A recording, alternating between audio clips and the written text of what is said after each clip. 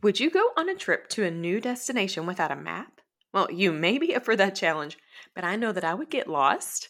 Would you attempt to put together a piece of IKEA furniture without the directions? Well, if you've done it a time or two before, maybe, maybe not, but I'd rather get it done than see how long it would take for me to do it without those directions. What about finishing school without a plan, or diving into a career without a plan, or building a home without a plan?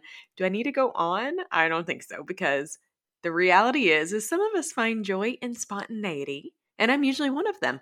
But when it comes to marketing plans for authors, I believe that they are a must, especially when they are designed to be useful. Hands down, no questions asked.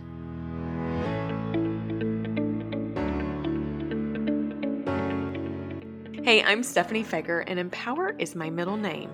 Well, okay, not really, but y'all, I do really, truly think it should be.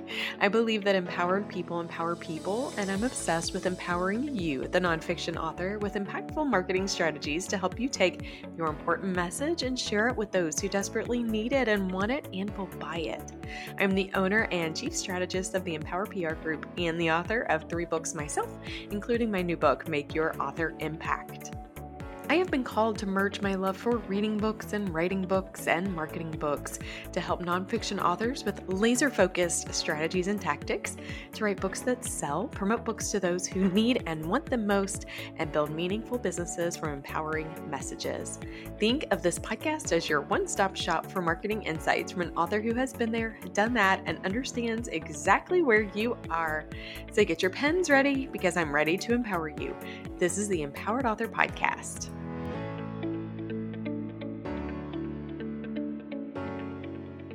All right, I don't know about you, but for a long time, I actually despised plans and planning. And I think it's because it took me back to when I worked for a large organization and planning was a requirement annually, and it was also required to be painful. It made my stomach flip every year and with every project when it was time to make a new plan. Now, I knew that my planning was important, but I also knew that it would be scrutinized. Would I know what a goal or strategy was, and would that be in alignment with what the VP of the department would want it to be? What was a tactic, or was that something else? Did I get that right? I even recall the day that the VP from our department called to have a planning meeting with me about the plan, which seemed a bit counterintuitive to me. But that's neither here nor there.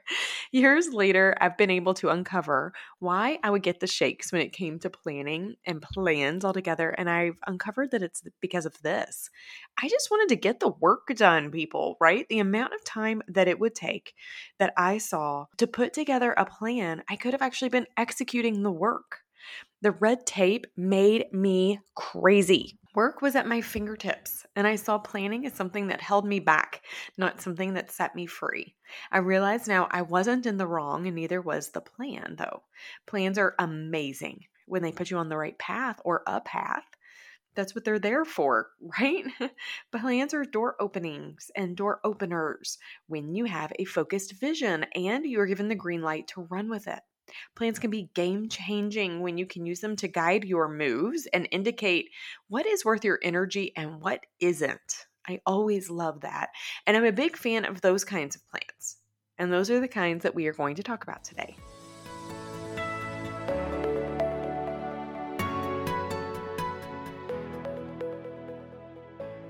It's a new year. It's an opportunity for a new plan. And it just so happens to be a day that I have very little voice. So bear with me as I share planning with you in between a voice that doesn't want to work so great today. We're going to start our discussion with the age-old question. It's probably my favorite, and it is why? Why do you need a plan in the first place? If you find yourself pondering this question, I bet you are probably saying one of the following statements. Well, I've tried planning before. It doesn't help. It doesn't work. Every time I plan, Stephanie, I just get frustrated and I can't accomplish the plan. I actually read somebody's post today saying, I gave up planning for the year. That's my New Year's resolution. My plans never get used. What a waste of time. Or planning makes my head spin. Well, listen, I've said all of those before, and I've worked with authors who have said those too. So you're not alone, but that doesn't mean that misery loves company here. If you find yourself saying these things, it means it's time to not only plan, but find the right planning process for you. Because the only way to get to your destination to put together your book, to sell more of them, to build a business, or anything in between is to have a plan on how to do it. And so before you run for the hills, hear my take on why planning is important. Number one, there are several ways to get from point A to point B. Have kids and you will uncover the 20 different options or more, right? None of these ways are inherently wrong, ever.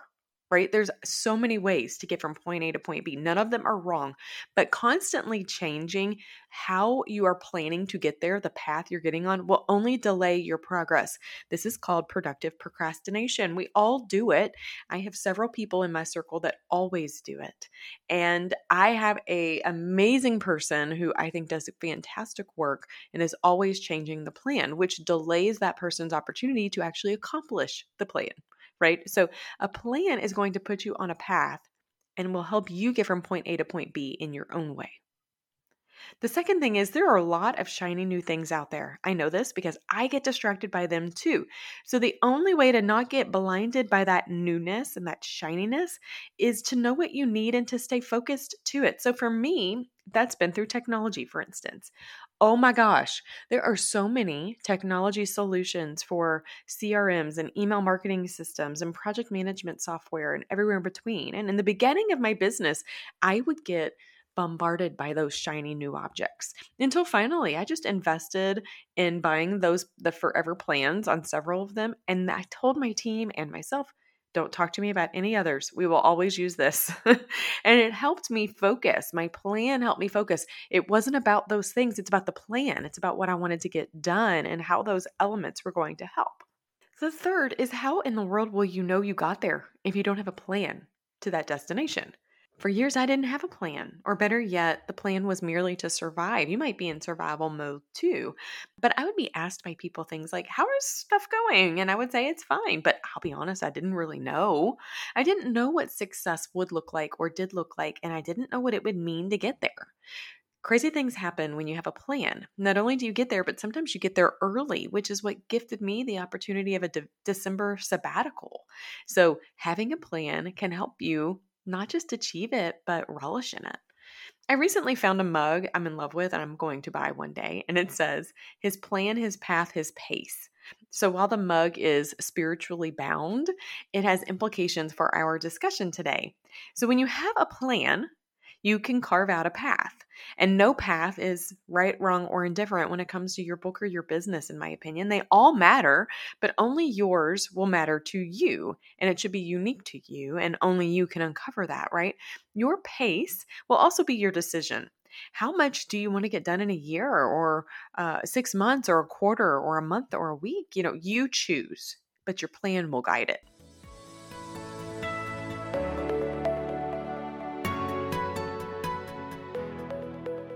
Okay, so I've sold you on why you need one, right? Why you need a plan. What should be included in it now, you may be asking? Well, there are several ways you can create your book or your business marketing plan and various elements to include. I want to share two options with you. Option one is what our team does for authors, and option two is what I've created for my business. Option one focuses on leveraging the book as a guide. I begin these plans by actually reading the books cover to cover, because books tell me a lot about what marketing needs they have, and it drastically informs the marketing plan. Reading the book helps me uncover target audiences. Who actually needs the book and the message most? It identifies thought leadership for me. How will the authors stick out amongst competition? It offers up connection opportunities like testimonials. Those are door openers, y'all, for real. It provides conversation starters. Quotes throughout the book can create great fodder for inbound marketing content. So when I get the opportunity to build these plans and read the books, I ensure that the plan includes some of the following core elements.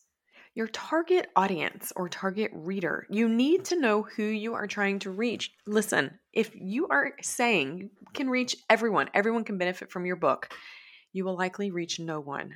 So you want to have clarity on your target audience. Then you want to have insights on your key messaging. How can you be consistent in the message you are sharing across social, across your website, across your communication platforms, through your book, right? You want consistency, and key messaging will help with that. Then you need overarching book goals or overarching goals. What are those goals that you're aspiring to attain? And what will success look like for you and those goals? I'm a believer in doing an audit on where you currently are now, and I call that a digital presence audit. So then you can identify what needs to be optimized to help you get there. Marketing strategies and tactics are important, and I want you to think about how those strategies and tactics align with your goals. How will those tactics align with your strategies? So maybe you have a goal to sell more books. Well, what can you control to make that happen? So the strategy, if your goal is to sell more books, may be to generate bulk book sales. Again, what can you do to get that? Well, a tactic could be outreach to complementary service providers or conferences, etc. Another tactic could be to create a process to make bulk book sales easy. Okay. The last thing that I think is a core element is a visibility plan. So, how will you be seen? How will people find you? How will you be seen and heard? Well, social media might be a solution, or email marketing. What about speaking? Having a visibility plan is a vital part, I believe, to a marketing plan. At the end of the day, your plan needs to know who it serves, what success will look like for you, what goals you have, and the path that you need to take to get there that only you can control. So, the second option I mentioned earlier actually takes this first option of a plan a bit deeper. So, the book informs the plan, but there is a business sometimes, and that business can be the guiding factor. So, for option two, I like to include everything that's in option one that remains, but it's bookended by two things. One is an assessment of the year prior. So, a 2022 year in review and a reflection alongside helped me see trends I wouldn't have been able to see otherwise. So I really spent some deep time this past month looking at 2022, and I created a space to reflect in real time for both 2022 and along 2023. On the other end of the plan are sub plans. So, how will I utilize my workshops, my speaking engagements? I have a podcast plan for the year, and all that will align with the goals and strategies and tactics I've sandwiched in the middle. So, my sub plans help me support my overarching plan. Both of these plans, options one and two, will work really well under two conditions. One, they are honest, realistic, and focused. If you have a plan that is not honest about your strengths, your abilities, what you can offer, it's not realistic in your ability to achieve it, or it's not focused, you will end the year wanting to throw plans away altogether and it won't work, right? You can't get from point A to point B. The second is that they have to be living and breathing, meaning you have to give yourself abilities and flexibility to be nimble and move as the current flows. You may uncover something this year that you didn't uncover in previous years, and you need to give yourself space to do that.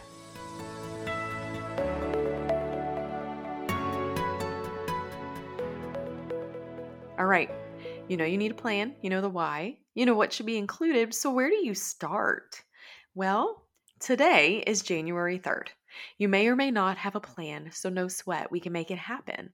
What I want you to do is pause this episode right now after I share this and get a piece of paper out, or pull up notes in your phone, or get a free Google Docs sheet prepped. Then unpause, and I have some questions I want you to reflect on. We're going to need about 5 sheets of paper, 5 notes to discuss what we're going to do right now to get started on your plan. On the first, I want you to write on the top reflection. The best way to go forward is to have an honest, hard look at where you've been. So I'm going to toss out a few questions. You're welcome to jot them down, pause episode anytime or in any way that you need it to answer them. And remember, honesty matters here. Why did you write your book? Really, I want you to get to the why behind that. Who did you write your book for? And a follow-up question there is, who has expressed the most interest or found the book and your message the most valuable? Might not be who you originally wrote your book for. What is your unique differentiator? Why you and why your book? What makes you unique? What are the needs of those target readers you have, and how do you meet their needs? What did you do well last year? What worked? I always like celebrating that. What was a challenge for you last year, and do you know why? What opportunities presented themselves? What excites you? What motivates you? On the other side, what threatens you? What worries you?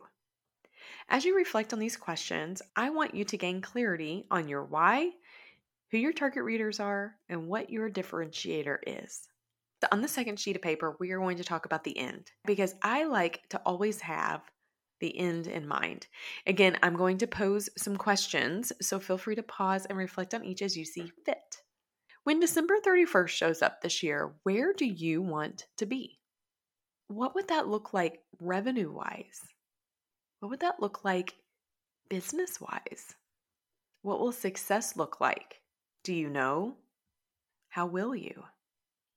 As you reflect on these questions, I don't want you to limit yourself. However, if you find a year-end goal to be too big to grasp, go to monthly.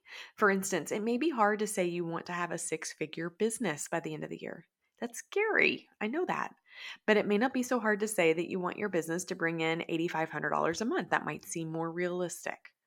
It might be scary too, I realize, but it's easier to sit down with a chunk than it is to sit down with the whole pie sometimes. On the next sheet of paper, we're going to talk about joy. And I want you to ask yourself and reflect on what brings you joy. I don't like going any farther in planning before talking about what fills you up versus what drains you, because running a business that isn't joyful isn't sustainable. Entrepreneurship isn't easy, but we do it because we love it. We feel called to. It brings us joy, but not all parts of it do. I realize not all parts of it do, but some bring us more joy than other parts, and some parts we despise. I want you to get clarity on that for yourself. So here are some questions to help you uncover it. I want you to jot down a list of all the offerings you provide. This could include all of your books or any derivatives from them. Do you do paid speaking engagements? Maybe offer coaching or consulting? What about additional products or courses? I want you to list them all out on your piece of paper. Now, next to each, I want you to rank them on what brings you joy and what gives you energy. You determine the ranking, okay? It could be a 1 to 5, or it could be a happy or a sad face, whatever you want. But quickly, you will uncover what brings you the most joy. And you may find that you want to add something that you don't currently do, but you think could bring you joy too. Go for it. Next, circle the ones that you gave a high ranking to. How can you do more of that and less of what doesn't bring you joy? You will be more effective at the things that you love, and people will feel that. If you have items on the list that are a joy suck but are required for you to do, how can you find joy in them, or can you evolve them to bring you joy? Knowing this will help you uncover how to figure out a path to leverage what you love to help you uncover the success that you seek. It is possible. On the next page, we're going to discuss how to get there. All right, I want to use a very tangible example. Based on the previous page, when you uncovered maybe what a revenue goal is or a goal is for you, I want you to write that number on this page, but we're going to use $3,000 as a monthly goal, for instance. Maybe your goal is to make $3,000 in your book business or business. Well, what would it take for you to make that happen? If you wanted it to all be on book sales, I just calculated a $20 book would have to sell 150 books to get there. That's before Amazon takes its cut, y'all. Okay, so that's $20 with the $20 being the full profit margin. If you have a $500 online course, well, you would have to sell 6 of those to hit your $3,000 goal. If you were a $1,000 keynote speaker, you would need 3 speaking gigs a month. If you offered a personalized coaching or consulting package, you may only need to get 1 client if you charge $3,000 for that. You see how you break it up in different ways helps you figure out how you're going to get there. I like to bring this up for a couple of reasons. 1, joy matters, but so does revenue, and you need to have a revenue stream. You will lose joy in something you love if you don't find a way to generate energy from it. Money is a form of energy. I feel like I need to just throw it out there. Inherently, money isn't bad or good. It's just energy. It's just an exchange of energy. If you love something and pour your heart into it, but you don't make any money from it, you will slowly learn to despise it. I am living proof of that experience, y'all. I've been there. I also want you to have a business, not a hobby. Now, if you have a hobby, there's nothing wrong in that. Hobbies are really great, but they aren't long-term sustainable. I've also been there. I've had my own hobbies. Businesses thrive, can thrive, and that's what I want for you. I want your business to thrive. Also, keep in mind that you don't need 1 million people to buy your book or invest in your derivative offerings. This approach will help you identify how many clients or book sales or online course sales or speaking gigs you really need each month, and it may only be a handful. On your next page, I want you to write what I need on the top. Because after identifying how to get there, this is where the plan comes in. What do you need to help you get there? Here are some things to consider. You may need a book if you don't have one. A strategy may be to write a marketable book this year. You may need to launch that book. A strategy may be to leverage your connections to launch a book to success. You may need better systems and processes to ensure that your business could run more smoothly. If so, possibly you have a strategy in place to evaluate your systems and automate where it's possible. Maybe your business, when your book is in growth mode and you need a visibility strategy, or maybe it's in stabilizing mode and you need to create efficiencies. This is where the plan begins to take shape. So I want you to pause and reflect on what is it that you need to help you accomplish the goals you've outlined. You can identify your strategies here, and then any associated tactics to align will begin to emerge. Finally, on that last page, you need to know now, before getting sucked in, what you plan to measure. As you pull together your plan, I want you to focus on what is within your sphere of influence, and that's where the measurement comes in. I find people measuring the wrong metrics when it comes to marketing, and things like the number of engagements on social or the open rate of emails, right? Not that that's bad measurements, but you can't control them. So I want you to focus on what you can control. Can you strong arm a company to buy bulk books from you? No, you probably can't, but you can put together a system to make it easy for them to do so. Can you bully someone into hiring you to speak at their conference? No, that would be a very bad strategy, friends. But you can get marketing assets in place to help you pitch yourself to 10 conferences a month. What about making people buy your book on Amazon? No, you cannot do that, unfortunately, but you can stand out by building upon your Amazon platform. Can you buy emails to add to your email list? Yep, you actually can, but I don't want you to. Please don't. Instead, why don't you create meaningful ways for people to choose to join in? Can you find clients in the sky? Nope, they don't live up there, but they are out there, just not up there. Instead, you can create offerings that they need and become more visible in the places that they trust. Focus on what you can do and identify how you will measure it. For instance, some of my measurements this year are this. I have a goal to have a bigger profit margin, so I can control that based on my own expenses. So I evaluate what my expenses are. I can control that. I have a goal around lead generation. Well, I can control the lead generation opportunities based on my visibility efforts. I have found podcast guesting to be a great way for me to generate more interest and visibility. And so I can control that based on how many pitches I do for podcast guesting. And book sales. This is a toughie, but I can control book sales based on how many outreaches I do to complementary service providers who might be door openers for bulk book sales. The only way to know you've succeeded, in my opinion, is to actually have a plan that can outline what success looks like. Now, that plan is informed by your reflection and what brings you joy. And when you pair that with the unique value you give others, you're poised for success, my author friend.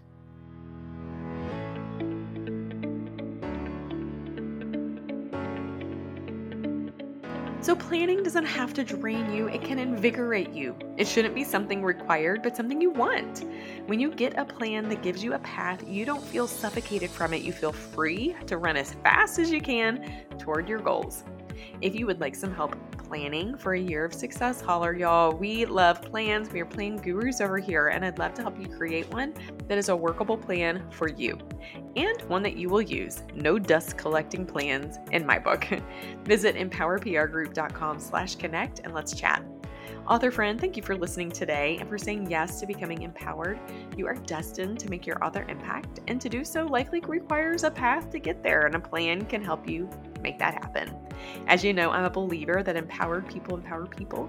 I've empowered you. Now it is your turn to empower others.